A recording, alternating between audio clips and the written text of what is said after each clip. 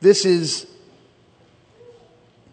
the continuation of Family Foundations, which is a broad and perhaps far-reaching subject. A family foundation.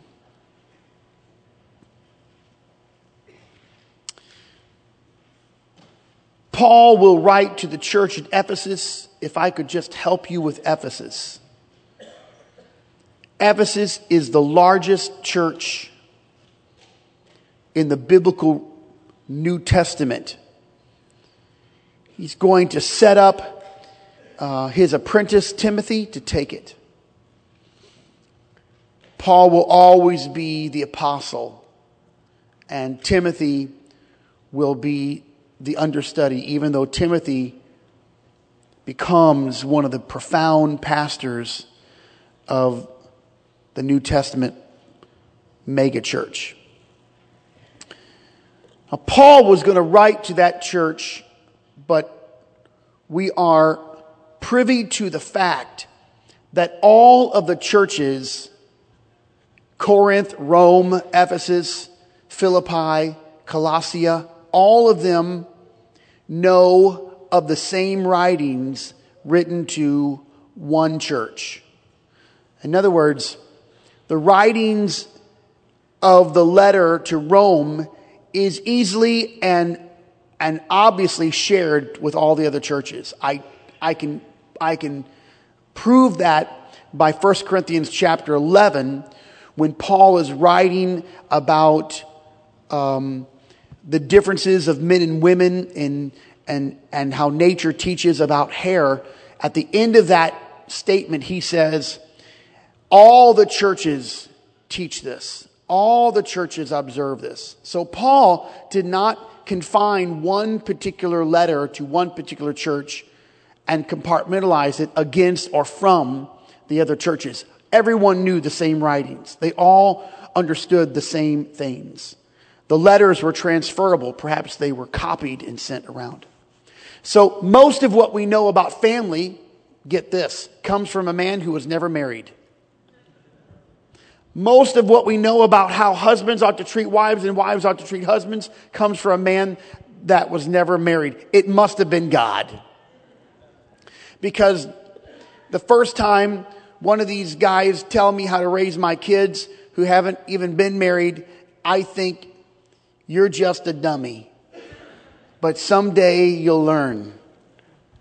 And it's kind of funny that there are national speakers that teach people how to conduct family affairs that have no families. This has been much to the dismay of many people. There's a lot of writings from people who have no experience in it. And so we have to be careful. But the Bible is written by men, but it's authored by God. So everything that you're reading is not from one man's particular viewpoint. It's the Lord. Because the Bible says all Scripture is given by inspiration of God. The Bible says this is God-breathed book. So in other words, of those 32 writers that would conclude or that would write in this particular portion, those writers are like they're like a people using a dictaphone or a recorder, an author, an attorney giving his paralegal some things to say. They were just holding the pen, but it was the Spirit that was giving the utterance or the words for them to write. So the Bible is God's word written by men. He's the author. And so I read from the author, but of course through the hand of Paul. And it's Ephesians 5:22. Now I know this is your favorite verse in the Bible. Maybe some of the men. Be careful, men. I'm going to get to your favorite verse in a second. Wives, submit yourselves unto your own husbands as unto the Lord. Just as you would submit to the Lord, submit yourself to your own husbands. For the husband is the head of the wife.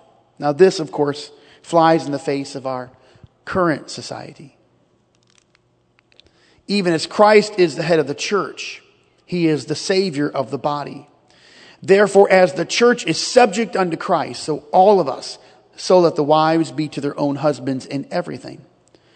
Now, husbands, here's your favorite verse. Husbands, love your wives. Now, it almost seems disproportionate, doesn't it? Wives have to submit and husbands have to love. That seems disproportionate because it's easy for a man to say, well, I love my wife. But it seems a little harder for the wife to be submissive. It already feels stuffy right here, right? It already feels tight. I'm already feeling spirits. Rejection. I'm already pressed through. Should I press through? The preacher said press through.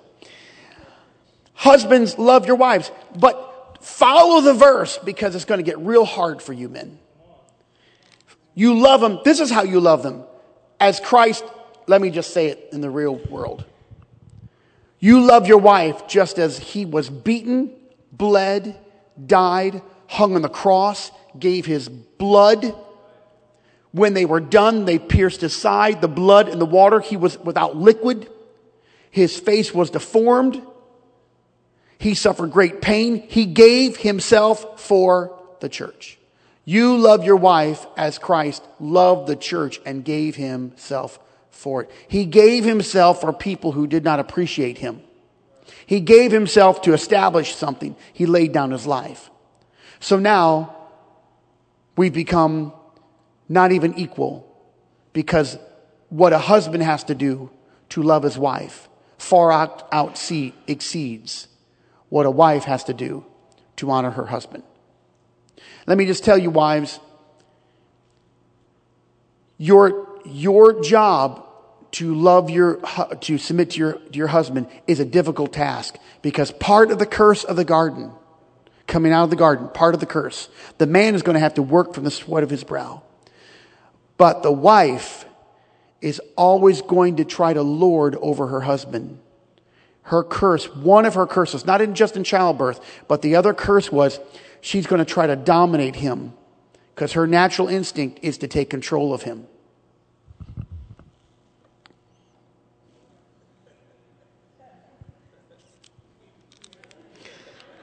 No, there's not an amen. And no one wants to say anything. Just hold it. Breathe a little bit, man. You guys are getting really red. You're ready for like free diving right now.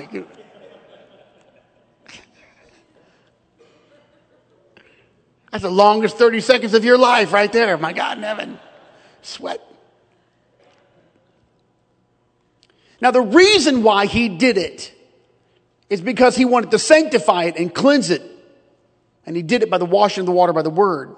So he could present it to himself a glorious church. We haven't left the husband and wife. That church can't have spot or wrinkle or any such thing, but that it should be holy without blemish. Now we're still in the vein. Paul's still in the vein. So ought men to love their wives as their own bodies. He that loveth his wife loveth himself. The best way to be good to yourself, gentlemen, is to love your wives. Husbands and wives.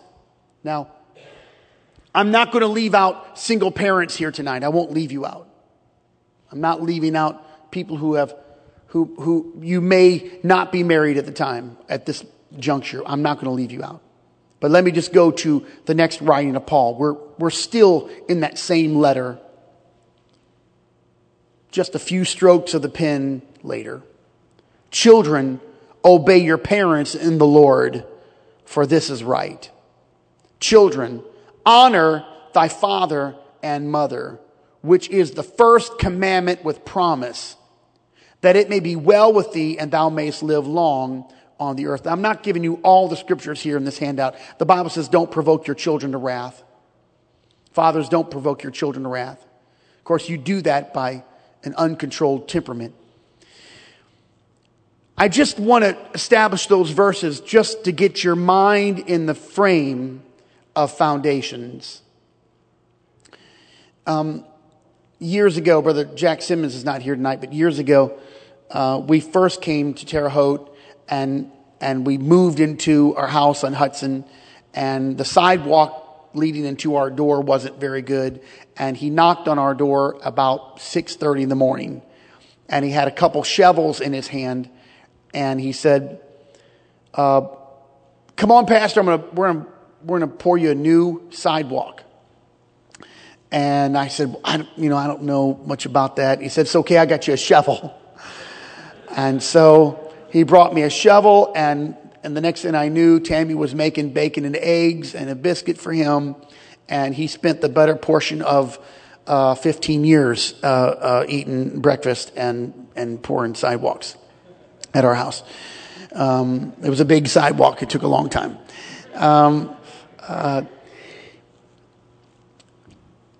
I learned a lot about concrete from him. At first, I learned what not to do with the concrete. Now, concrete has three basic components. There's the aggregate. That can be rock or sand. It can be gravel. That's the hard substance. The other portion of making concrete is water. And then there's cement. Now, we could dissect cement because it has a whole bunch of other agents in it. But cement is the powder form. It acts as a binding agent. And when you mix it with the water and the aggregates, it binds it together. Now, if you put too much water in the concrete will never set up correctly. It will always be insecure. If there's too much aggregate and not enough mixing powder, then it will flake or break off. If you pour concrete and it's raining, you have to have a period where there's no rain on the concrete. Otherwise, it can be uneven and it won't level correctly. There's a whole bunch of problems. In fact, concrete doesn't even set up in the first day. You could walk on concrete. It still hasn't set up because the molecules are still moving. Of course, if you're a chemist, you'll know that the molecules are always moving. But there's a period of time when those molecules settle a little bit. They settle down and you can build things on top of it. The foundation is so critical to the building, but it befuddles me why so few people spend time working on their foundation of life. Why do we not spend more time working on our foundation? Let me just tell you, the best place to hide something is probably not in the attic. It may be in the walls, but maybe not in the walls. But if you really wanted to hide something forever, you put it in the foundation. Walls can be torn into, attics can be accessed. But to take something out of the foundation means you have to do a lot of struggle and you've got to break up a lot of things. What you see me do here every week, maybe even tonight, I don't know. What you see Brother Scott do, what he does here. I can tell you where the foundation is in our lives. Of course, mom and dad and growing up in the church and disciplines and all kinds of things. But when we were young, we had this little thing called Bible quizzing, and we started to memorize scriptures. Now, it was early days of Bible quizzing. We screwed doorbells to a 1x4, and it went across the table, and we had mittens. On one hand, you had to hit a buzzer and then raise your hand with the colored mitten on. You had to wait for them to call your color, and you had to be very still or you would get a foul. And if you got 5 fouls, you get fouled out. I was always getting fouled out. You couldn't look at your neighbor. You couldn't look, you had to look straight ahead. There was a lot of rules that didn't have anything to do with memorizing. When Scotty preached his first sermon when he was 17, he quoted about 30 or 40 of his Bible quizzing scriptures. I'm not exactly sure what he said, but he got all the scriptures right. I constantly am preaching the scripture, but I don't remember where they're at. Because from 12 years old to 18 years old, and I don't remember how long Scott was in Bible quizzing, we memorized books of the Bible. One year we memorized the Apostolic Doctrine, which had 1,027 verses in it. And the Apostolic Doctrine had scriptures from Proverbs and had scriptures from Genesis, all kinds of Old Testament scriptures, and then all kinds of New Testament scriptures. That was a whole year. We memorized that. That's what we thought we had to do. One year we memorized the book of John. Another year the book of Mark. 1 year, the smaller books. I memorized the books of Galatians, Ephesians, Philippians, Colossians, 1st and 2nd Thessalonians, which was just a little under 500 verses. That was an easy year. I didn't know what I was doing. I was just competing because there were trophies and there were girls to impress. And there were trips to go on. What I didn't realize, of course, when now we look back in those 6.5 years of quizzing, I memorized 5,000 verses of the Bible. Now I believe this. You can't withdraw something that you've never deposited. Wouldn't it be great if you could withdraw something you've never deposited? Just go to the bank and say, and I'd like to have 10 grand. That's great. Now, you don't have 10 grand in your bank account. Oh, that's okay. I just want it anyway. And that's what happens with a lot of us. We want something from the Lord, or we need something from the Lord, but we've never deposited anything, so we can't withdraw it. And we're wondering why we're empty, or we're struggling, or we're in a deficit. The reason why is because we've never put time in prayer room. We've never put time in the Word. We need something from God, but we've never given. We need to be served, but we've never served. We need to be helped, but we've never helped. I would just submit to you that in the foundation, one of the greatest parts of the foundation is the Word of God. Now, the Word of God, memorizing the Word and reading the Word, doesn't really happen in this house. This is not where you really get it done. In fact, if this is the only place where you hear the Word of God spoken or read, or if this is the only time you read the Word, you are in serious trouble. We've got to rush some medics over to your house and pump you full of the Proverbs or some other book. That foundation is the basis of all of my preaching. The foundation is the basis of all of my understanding about God. In fact, the foundation of the Word of the Lord is the basis of every counseling session, of every decision, of every family decision, of every business decision, of everything that I ever do. That's my foundation, the Word of God. Or as David would have said, thy word have I hid in mine heart. And the purpose was so he wouldn't sin against God. Because the reason why people sin against God because they don't know what God wants them to do. Did you know that you're still responsible for breaking the law, even if you don't know what the law is? Go ask one of our police officers. If they pull you over and you're going 50 and a 30, and your excuse is, I didn't see a sign. It's still, I found this out the hard way many years ago. He told me, it's your responsibility to know how fast you can go on this road. I was trying to argue with him. I said, there's no signs. There are signs, you just didn't see them. And if you don't have a sign, there's a standing rule in the city. You can only go so fast. This is interesting because the foundation is so critical. If you don't have the foundation, you can't really build a stable house. Let me just give you a couple of reasons why people spend so little time on the foundation. There are real reasons why.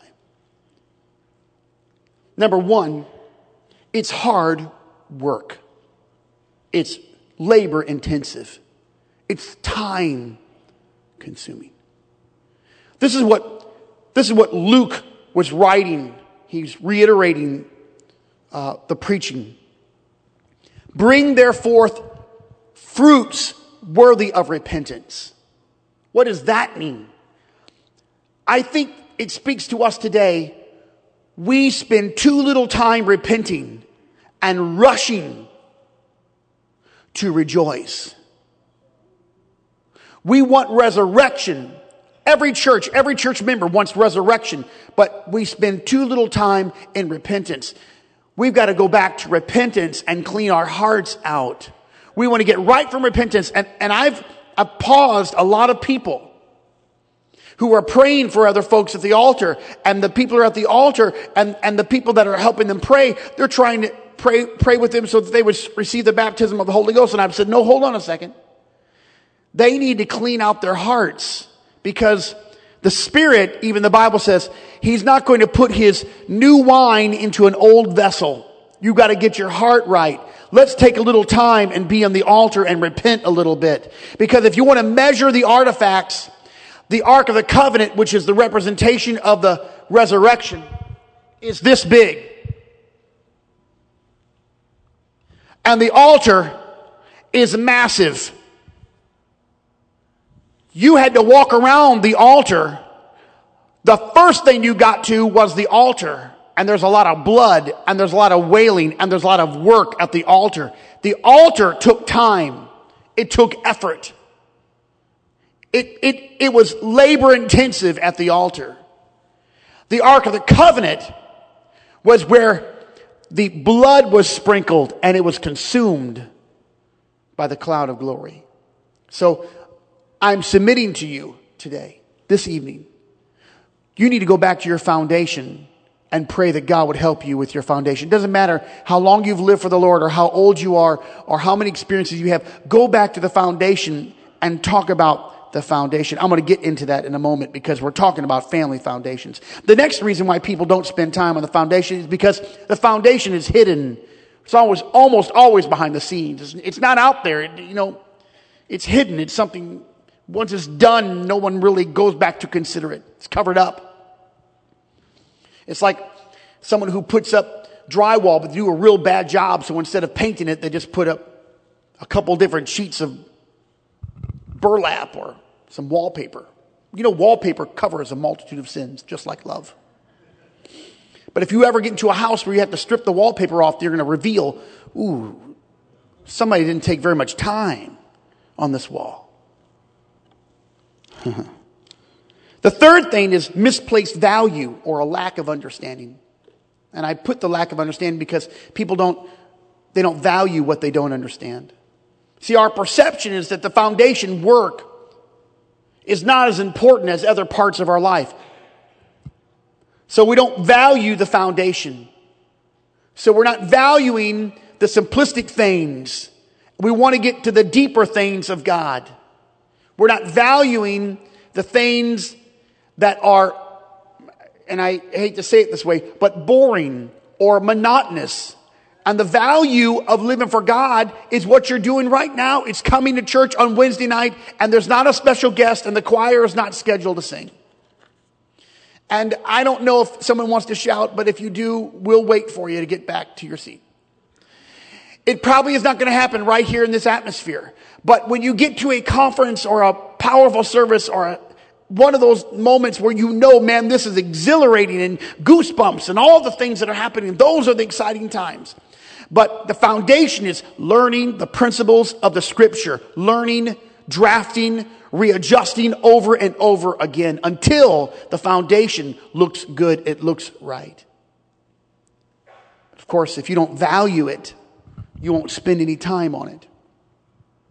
And the foundation of the family is much the same way. I'll talk about it in a moment. I'm getting back now to that scripture in Ephesians, and I just want to talk a little bit about roles. Roles. There are a few elements of a healthy foundation, and I won't exhaust them tonight. I'm just offering 3 so that I don't burn up the whole night, and the children's department are happy with me. Roles relate to the order of the family. Now, for those of you who are single parenting, let me just tell you that God will bless you and equip you and supply the need for your children because He is a good God. And for children who perhaps have lost their father, the Bible says that the Lord will be a father to the fatherless. He fills in every gap. He never leaves anyone empty. When you start following the Lord, He's always faithful to fill in all the missing pieces of your life. That, ladies and gentlemen, is the benefit of the blood. Oh man, my mind just raced ahead, but I won't preach. The proper roles were set by Scripture, not by me. The proper roles of how a man and a woman and children and a family should respond and act is not set by government, although our government would love to take your family away from you and divide you. The proper roles includes single family homes and blended families and even traditional families. Of course, the question has often been, who's in charge of that family? Who's leading it? Who directs the house? How is the structure built? I'm remembering my mother speaking on Mother's Day, maybe 3 or 4 years ago now, when she spoke. If you remember the title of her message, Who's in Charge? And she talked about getting back in charge of the home. And today, a lot of children are in charge, even younger children, older children, they become in charge. And when those roles are displaced or misplaced, then the structure, the foundation is being messed up, because the foundation is a husband and wife and children in that order. In fact, it is man, woman, children. It's father, mother. It's husband, wife, children. That's the order. That's the hierarchy. It doesn't mean that the husband lords or dictates over the wife. It doesn't mean that he's abusive. This is not, in fact, if you read the scripture that I just quoted to you or read to you and consider it, no, he is considerate. He is giving himself for his wife, and she's submitting to him. Both of them have roles to play, but the children are never in charge. There are ditches on both sides of the road, so I have to present both of them so that no one walks away thinking that we spend all of our time negotiating with our children to make peace, or we spend all of our time whipping them. Discipline is not confined to corporal punishment. Discipline is the routine that results in order. It's the routine that results in order. It also results in another thing too. It results in security. So if I say discipline and you translate that as getting a belt out or a newspaper, or as my mom used to do it with a fly swatter, we were running around the house trying to get away from her, and she had the fly swatter in her hands. You just go ahead, boys. I'll spank you when you go to sleep. I'm going to spank you. I'm going to whip you when you get in your bed. I'm going to whip you. Your bed. You might as well get it now. It's going to be worse. Wait till your father comes home. Sometimes we were hoping he would come home.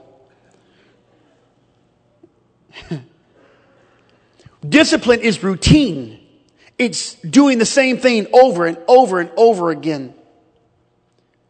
It's having schedule. It's having a schedule. This happens a lot when people when people have jobs that float and they don't have a scheduled time to go in and out of work. Or I can remember when I was in my early 20s and I had no family, no wife, no schedule. I could stay up any hour of the day and I could go to bed whatever time, and I get tired. And I remember coming home from a revival and getting into Bloomington, Indiana, and Steve Richardson was there at midnight. He said, "Hey Jeff, let's go to the coffee shop." And we would go down and get some coffee and go into the student life building. The student union building, and it would be 1 o'clock in the morning, and we would just go back. And of course, he was never married and didn't live by a schedule, and that was so cool. But it didn't last long, because you can't live that way, and that's an absence of discipline. Discipline, it's routine, it's almost mundane, but it adds security, it adds order to life. A good foundation executes discipline in everyday life. Roles, parents, husbands, wives, mothers, man, woman, child, role. What role do you play? What disciplines are in your life? You see, if you don't have disciplines in life, in normalcy, you'll also struggle in your finances. And when your finances are out of order, your whole world will be out of order. In fact, I'll teach this multiple times, so I don't want to be too redundant. But the top 2 or 3 reasons why people get divorced is infidelity. That's adultery. Infidelity, finances, or some kind of tragedy like a death in the family. A child dies, something. But the top 2 switch. Sometimes it's financial reasons, and sometimes it's infidelity, or it's an affair. Those are the reasons why people get divorced. But the reasons why those things happen They don't happen out of thin air. They happen because there's no discipline in the home. The foundation of discipline is part of the aggregate. It's part of the concrete mix. It's part of your foundation. It's discipline. Doing the same thing over and over and over again. And if you don't, you're not playing your role correctly. Now, for parents' sake, let me just add this for you, help you. Aiding poor behavior is the pitfall that disrupts order. If your son has a problem with a substance, don't buy him the substance. If they have a problem with if the son has a problem with, or the daughter has a problem with guys, and she's not doing well, and she's always hopping around from a guy to guy, don't bring a guy into your house and have him live there. I can't believe I even have to say this, but I have to say it because this has been permeated throughout America today. Parents everywhere, even in Christian homes, are saying, if they're going to drink, I'd rather them drink in my home. I'd rather them drink in my home so they're not driving somewhere. I'd rather them get drunk. I'll buy the beer. I'll buy the alcohol, so at least they're in the confines of my walls. Believe it or not, that statement has been said in Pentecostal churches. You would think that it wouldn't be, but we've drifted so far away from sure and secure and reasonable foundations that now we're dealing with people who have been, listen, the church is not immune to the philosophy of the world. That's why when I'm up here preaching, many times I'm preaching counterculture. I'm trying to beat back all the darkness so that we can get back to normalcy. No, it's not a new age. We're not talking about a new time that I don't understand anything. We're talking about the original, not old times, the original. I can't even believe I have to preach or talk about and say something against vaping and marijuana. Really? This is the day that I have to get up and say, don't put anything in your mouth that doesn't belong there? Yes, the answer is I have to. Because you have to know where we are, where the Word is. Your body is the temple of the Holy Ghost. I'm doing a big study on marijuana right now, a big study on medical marijuana and other forms of marijuana, an HTC. And I'm not done with it yet, but everything so far, oh boy, we're in big trouble. We're in big trouble. If that's, the gateway is big.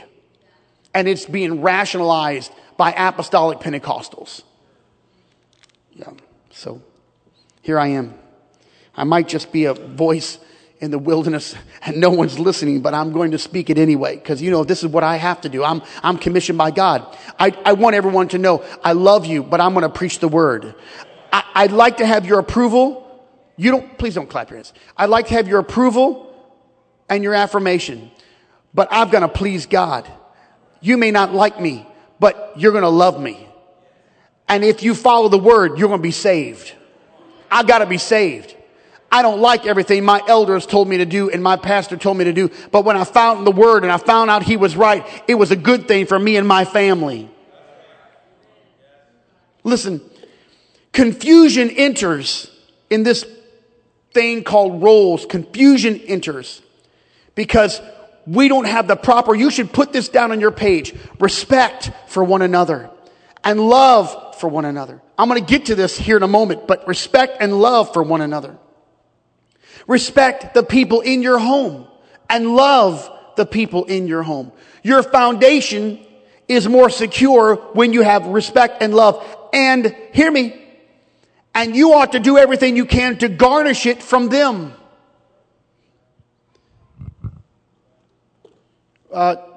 Tammy grew up with a mother who was very much into manners, and I don't know if it's a Southern thing or if it's just Norma. But Mama Norma is big on saying yes, ma'am, and please, and thank you, and yes, sir. And if you walked by and she said something and you didn't hear what she said, they were never allowed to reply, what? Huh? No, you replied, ma'am, or excuse me, or pardon me. Tammy will yell up to the kids upstairs and she'll say, it's supper time. And I'll hear one of them say, what? And she'll say, ma'am. Huh? Ma'am? Finally, a light bulb comes on. That's how I should have answered.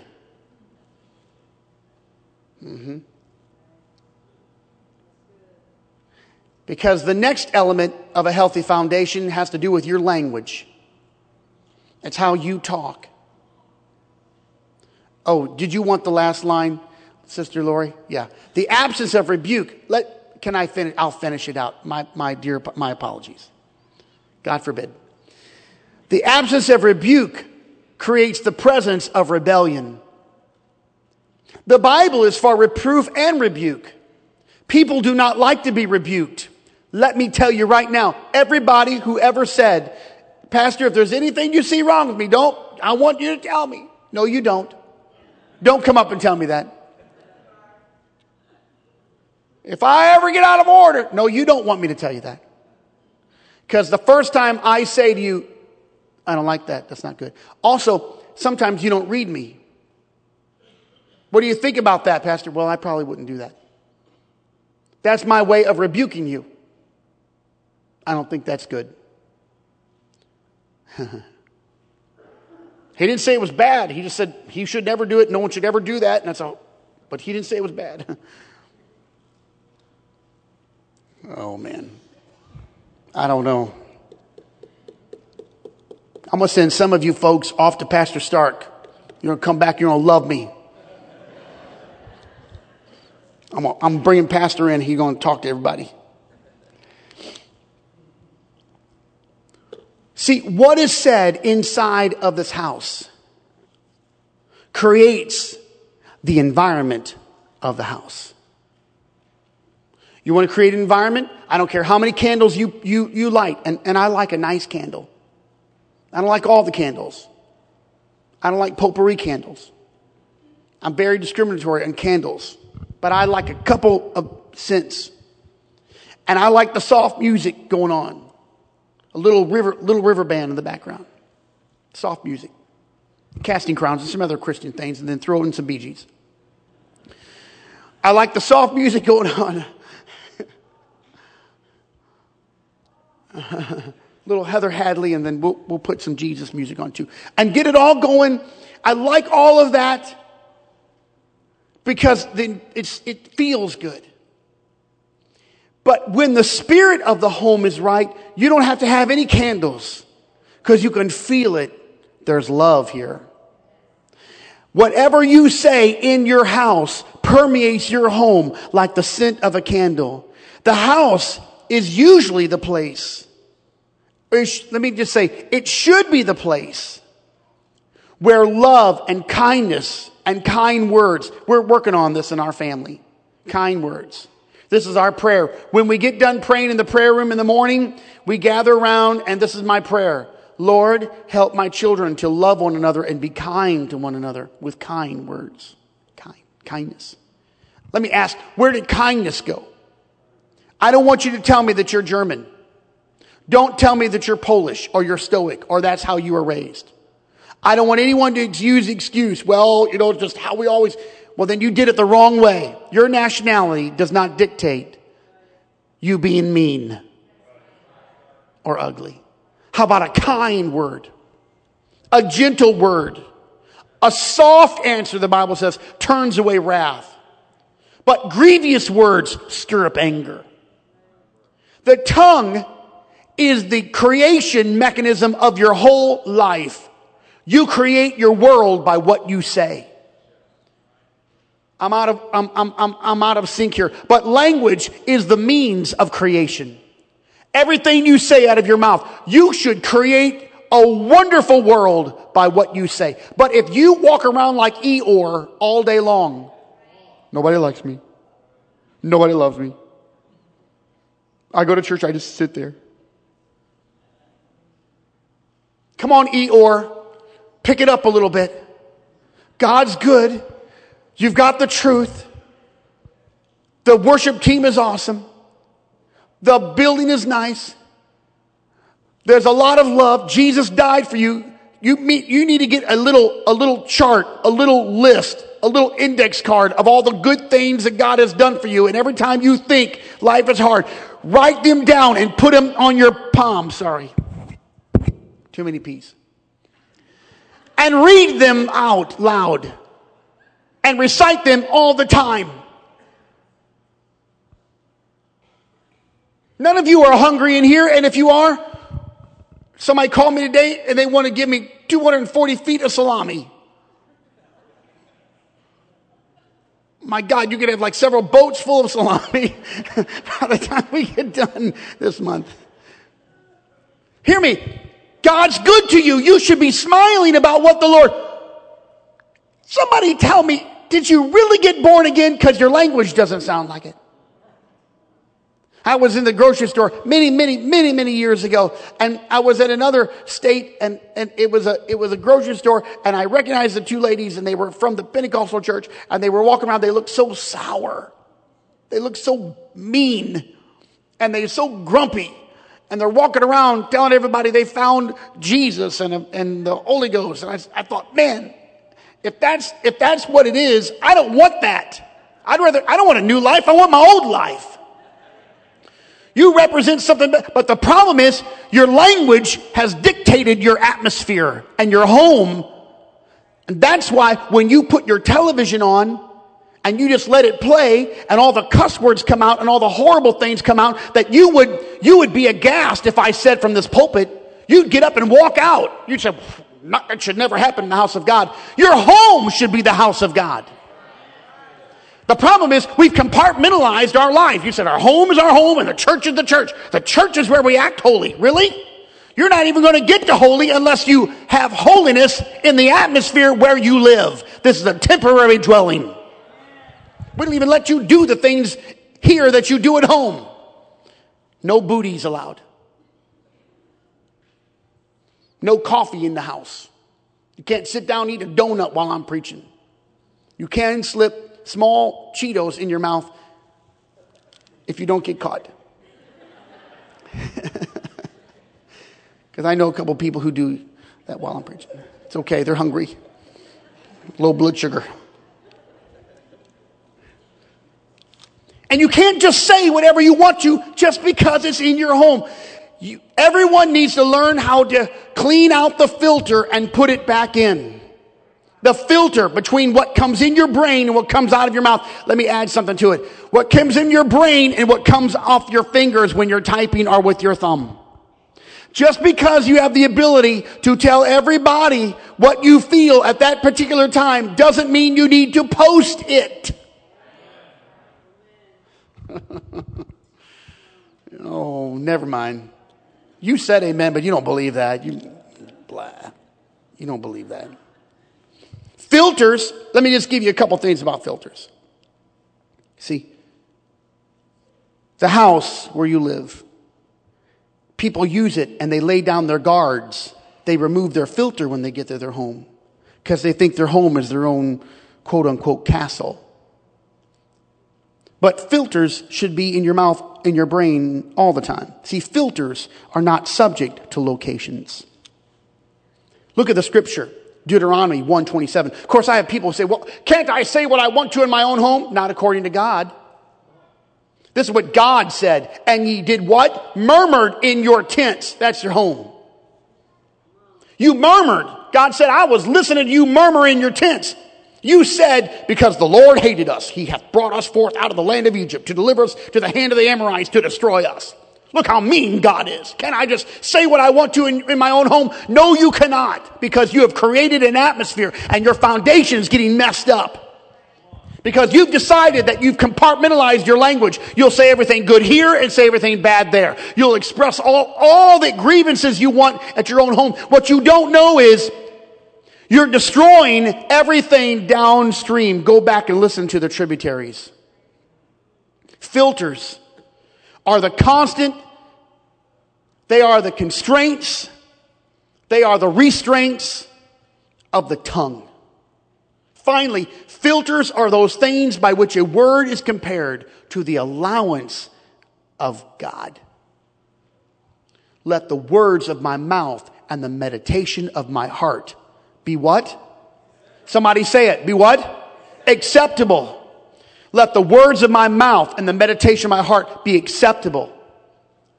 The foundation of your marriage is built around what you say to them. The foundation of your children's lives is what you say to them. It's what you say about them. It's how you address them.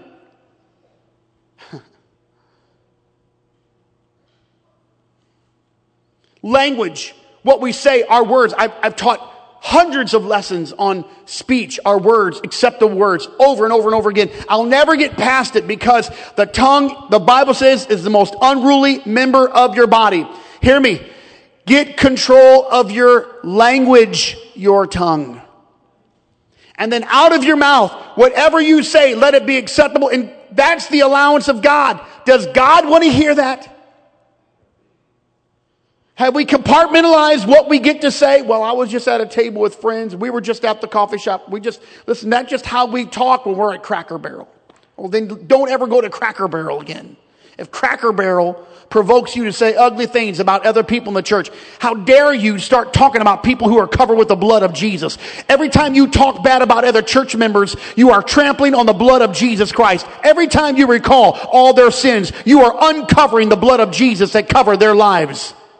Here, Pastor, tonight, we set an atmosphere. That's why David said, when I enter his courts and with his gates, I'm going to do a couple things. Praise and be thankful. That uses your words. When you get in here on Sunday morning, if the first thing out of your mouth is, I thank you, Lord, I'm here with praise and glory, all of a sudden you have unleashed a new atmosphere. But if you come in here and you are angry and discontented, you set the atmosphere, and that's why many times we're singing the song and nobody's with it the first time. It takes a long time. Why? Because no one came into the house prepared. And the reason why we didn't come into this house prepared is because we left our own homes unprepared.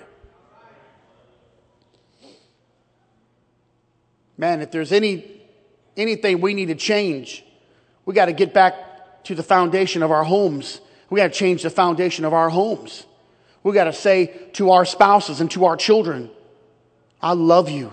How about we do some new things? Start saying thank you at home. Thanks for helping me. Thank you. Please. How about guys, when your wife asks for something and you don't hear her, what if you said, ma'am? He's losing his mind.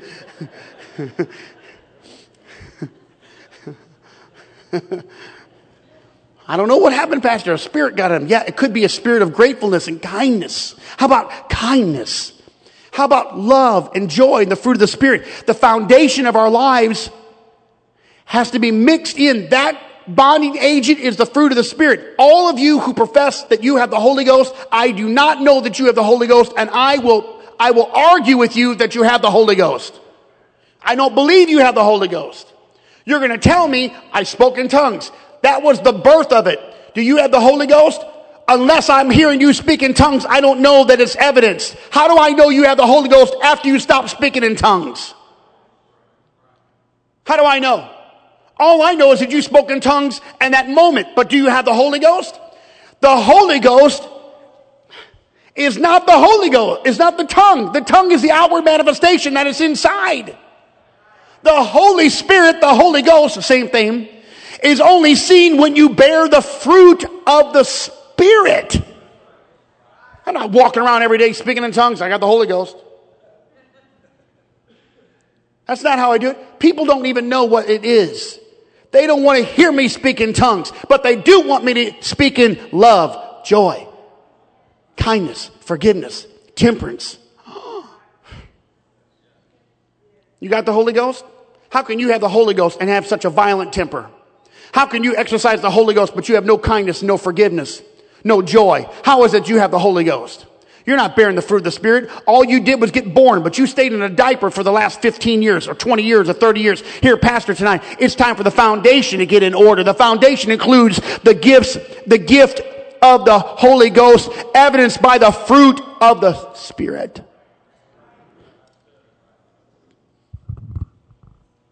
How are you doing on that one? Was it better? Should I go back to like the husband and wife thing?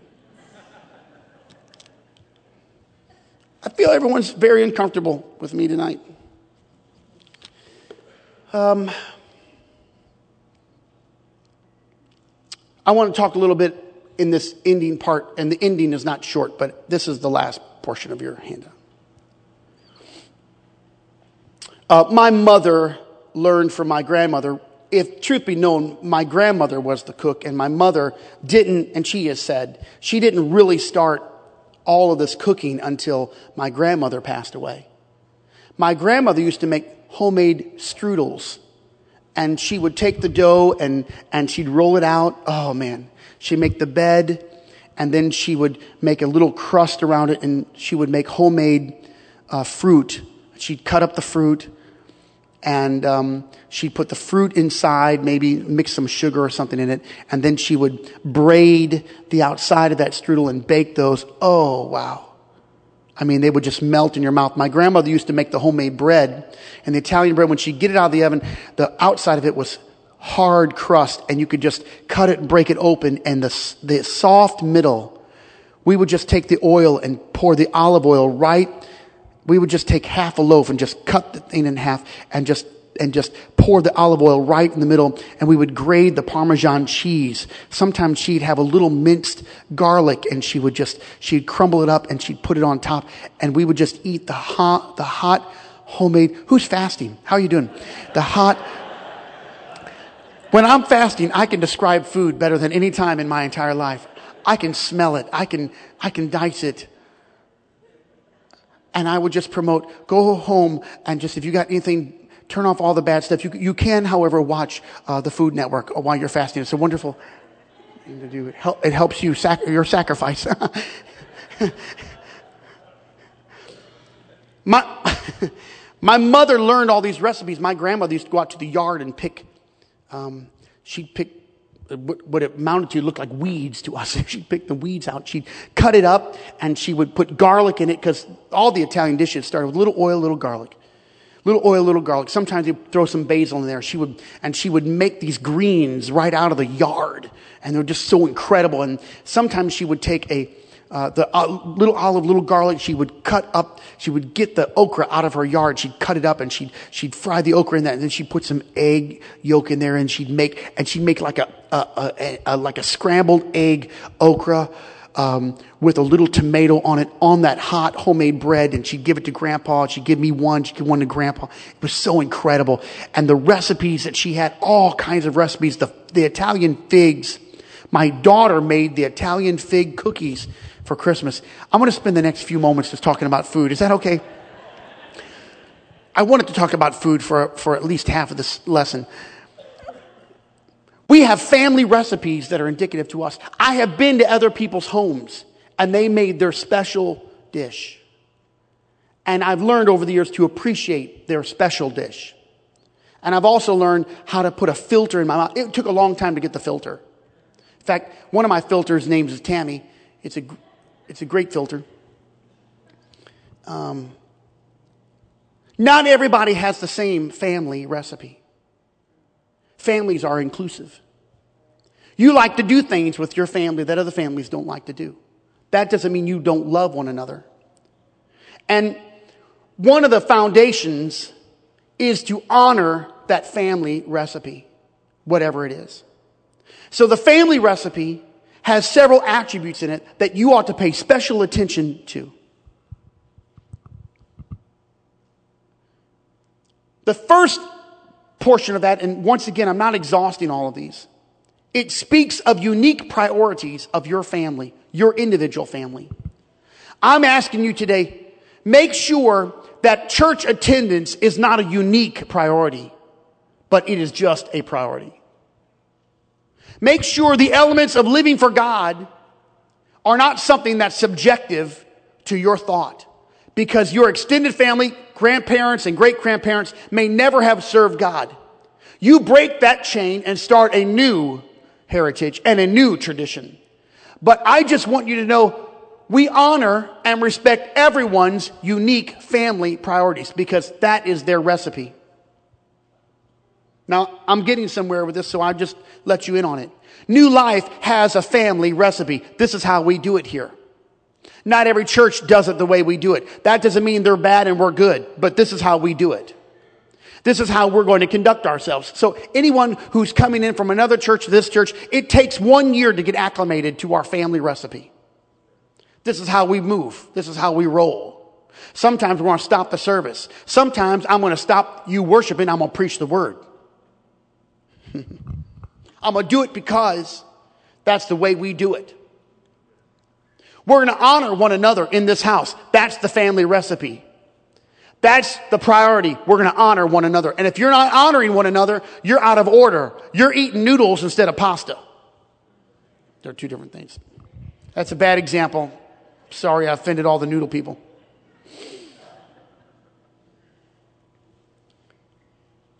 The second thing is in that family recipe. The family recipe, there's traditions that are established. And traditions should not be minimized. We had a big pushback about 15 years ago against tradition. And tradition is tradition. It's not salvation. But tradition often leads to the recognition or the help of salvation. Mark 7:13. If I got my scripture right, 7:13. Making the word of God of none effect through your tradition, and many such like things do ye. Now, don't misquote the scripture. They were washing dishes that have already been cleaned, but they were doing it ceremoniously. So they had to do a certain ceremony before they ate out of those pots or pans. They were already clean. But there were customary things that now we know, part of the Mishnah, part of the extended law, things that they had created, ceremonies. And anyone who didn't do that, they were condemned. Jesus didn't say to throw away your tradition. Just don't make them egregious against the Holy Spirit. We follow the word, we follow the principle, and sometimes we follow the tradition. The tradition here is to go to church on Sunday night. But the Bible doesn't say you have to go to church twice on Sunday. But that's the way we roll. That's our family recipe.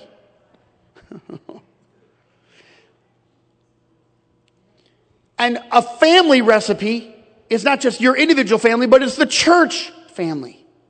And in the church family, we want to institute the same things that we want in our own home. Kindness and love and gentleness and caring for one another of all ages. We want to make sure within that family, we're all playing out our roles. We're not comparing one another by one another, as I put in your handout. We're not going to be unwise and try to think, well, they're in that role and that's better. No, it's not. We're all playing a role. All of us are part of the body. God put you in this body for a reason. He put you in this church even tonight for a reason. It was by divine call. He drew you. You think, oh, I made my own decision. He was drawing you to come here in this house. You don't minimize yourself. Don't say, well, I don't really do much, or I don't do that, so I'm not good. No, being in here and worshiping in the corporate structure and the body, that's part of the family. It's the function of the body. It's critical that we all understand we are part of the body. And the body in the family of God. We have a custom, and the custom, and you could have written custom instead of tradition, but it's the tradition of it. Our tradition is to have a Christmas tree in the foyer for Christmas. We're not worshiping the Christmas tree. We don't bow down and worship a Christmas tree.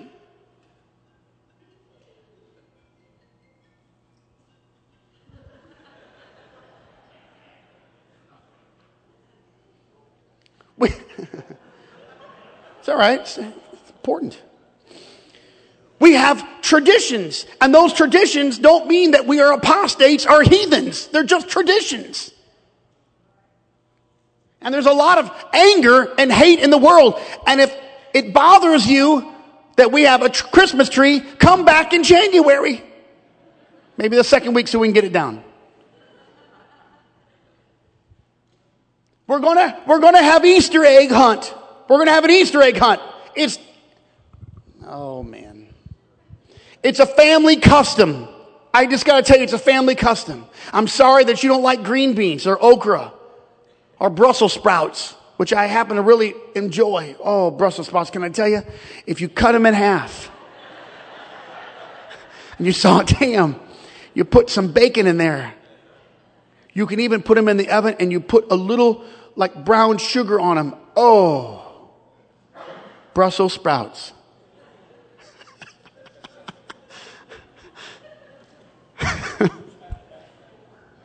They got to be a little brown.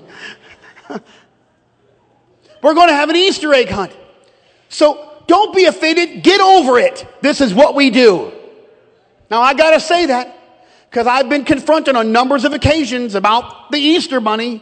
We're not worshiping the Easter bunny. We're not worshiping the Easter egg. We do it for the kids and people who like chocolate. And I'm not sure if there's more that like chocolate than the Easter bunny. We're not apostates. We're speaking in tongues. We're loving God. Jesus is the name. We're baptizing correctly. We're trying to live away from the world.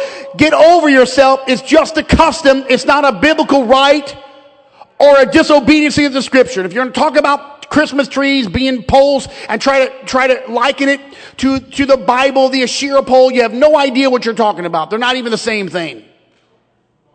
I don't care what you read on the internet. Don't believe everything you read. There's a bunch of dummies on the internet writing all kinds of stuff and find obscure. Just because you read it online doesn't mean it's true. What are you talking about? Go back to the Bible. I'll tell you the Bible. And just because someone has a doctor in front of the name, you don't even know what kind of doctor they are. It could be Dr. Pepper. Dr. J. Give me a break. Just because the world deems each other important and they give each other doctors in psychology, it does not mean that transvestites have normal minds and that we should leave them alone, accept them just as they are, just because men want to look like women, just because a doctor said it's normal. Have you been reading what the institution of psychology has been putting out lately? No, you probably haven't. Don't worry about it. Just know this. The word of the Lord is true, and you got to understand the difference between the word and tradition and custom. It's the family. It's a family recipe. It's just the way we do it around here. All right. I was working myself up.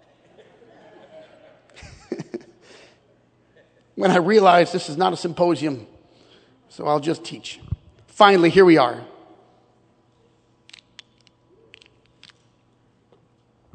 Here's your family. Here's mine. My family... the two families, the Anthony Bolton family, which is my in-laws, the Anthony Bolton family, they speak very differently than the Harpo-Ferrino family. The Anthony Bolton family, which we will see here shortly, they don't talk like we would talk in the Harpo-Ferrino family. And there's a different vibe. There's a different thing that happens. It's a different culture. This has taken a long time. We've only almost been married for 24 years, and learning this. I'm still learning these cultures. And that particular family they have different priorities than the Harpo-Ferrino family. And that particular family will respond differently to situations. And so I have to learn how to honor that and realize it's just a preference. This is a cultural preference in that particular family. In this particular thought of the church, not just with the corporate body, but in your individual home, you'll have cultural differences, but you don't have to have racial differences. If you want to know the truth, there aren't 2 or 3 or 4 different races. There's one race. It's the human race. You're not part of a different race based upon some minor epidermis view. But you do have cultural differences And so in the church, you've got to understand that every family's cultural differences need to be honored also. It's okay for us to have a cultural... Now, in this house, even as a body, we've got a little bit different culture going on here. And hopefully the culture will be one of lifting one another up and supporting one another. This culture, if you don't know it, let me just tell you what this was built on. Because 19 years ago, when Tammy and I walked in, we knew everyone in the church was damaged, wounded, and hurting. Everyone. Everyone was messed up. Everyone had a distorted view of church and of the ministry. Everyone. Everyone, and there weren't many, everyone was stripped of confidence in a pulpit. Because after two pastors both have affairs, nobody trusts the pulpit.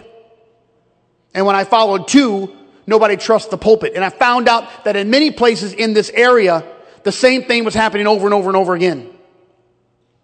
And so what we established was, we're going to be routine. We're going to do the same thing over. This handout that I've given you, I'm going to tell you right now, Janet Jenkins kept all of them until she passed away. Thousands and thousands of pages of handouts with little fill in the blank that I was doing. And if anyone was here, do I have any members from 2000, just the year 2000?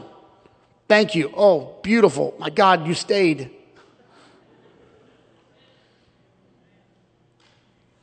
Thousands of pieces of paper. Thousands of documents. Thousands upon thousands. From late 1999 all the way to this very day, we decided we were going to be a house of healing. This was going to be a healing house. We were going to heal and constantly, and as we started to try to heal people with love and kindness, I was a little oblivious. I thought everyone could be healed. More people that were wounded came in. Let me tell you about the culture of New Life. The culture of New Life was never the thought that we're better than anyone else. The culture was, we are all struggling to get ourselves back together, and this is a place where we can be healed and loved and restored. And nobody was judgmental against anyone else, but we knew we were coming from different walks and had different pains. That's the culture. And if we ever lose that culture, we're in big trouble. So I got to establish here tonight this family recipe. I want to tell you our recipe. People come in and they're wounded and you're hurt and you're struggling and you're down and out and you have troubles. And I'm going to tell you what, no one should be haughty, because the first time someone's haughty, you don't know it, but they're having the same trouble you're having in their house. No one ought to be prideful against one another or think they're better than one another. Why? Because the family recipe has revealed the culture. It's cultural preferences, and the cultural preference that we have is that we want everyone to come to church, everybody to come to church. Amen.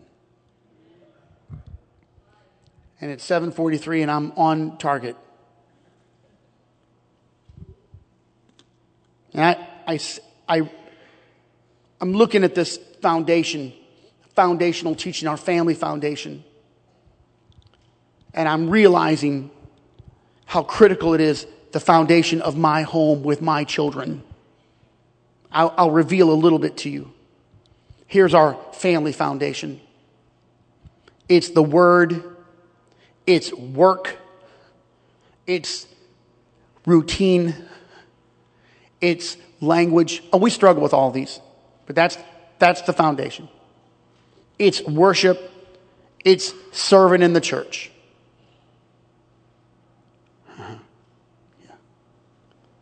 It's not a big mystery. Not a big mystery. If you ever get a hold of the book, The Outliers, read Gladwell's book, The 10,000 Hour Rule. If you do something for 10,000 hours, you usually master that. 10,000 hour rule. People want instant help. They want instant strength. They want instant knowledge. No, stick around. You won't recognize yourself 10,000 hours from now. Stick around 10 years from now. You'll be a different person because the Holy Spirit will have saturated. You're like a cucumber. You're trying to become a pickle. And you need to be marinated over and over. And the only way you get marinated is if you get in the substance every day of your day. And then it changes the fiber of who you were. All those hard places start to change. And all of a sudden you see wonderful things happen and your thinking changes. And all of a sudden the places where you were erratic and in chaos, they become placid and still. The things that you didn't understand, now you understand. And the church and the word and the spirit and the preaching and the teaching and the worship of all of this changes the way you operate in your everyday life. And everybody said amen. To be continued.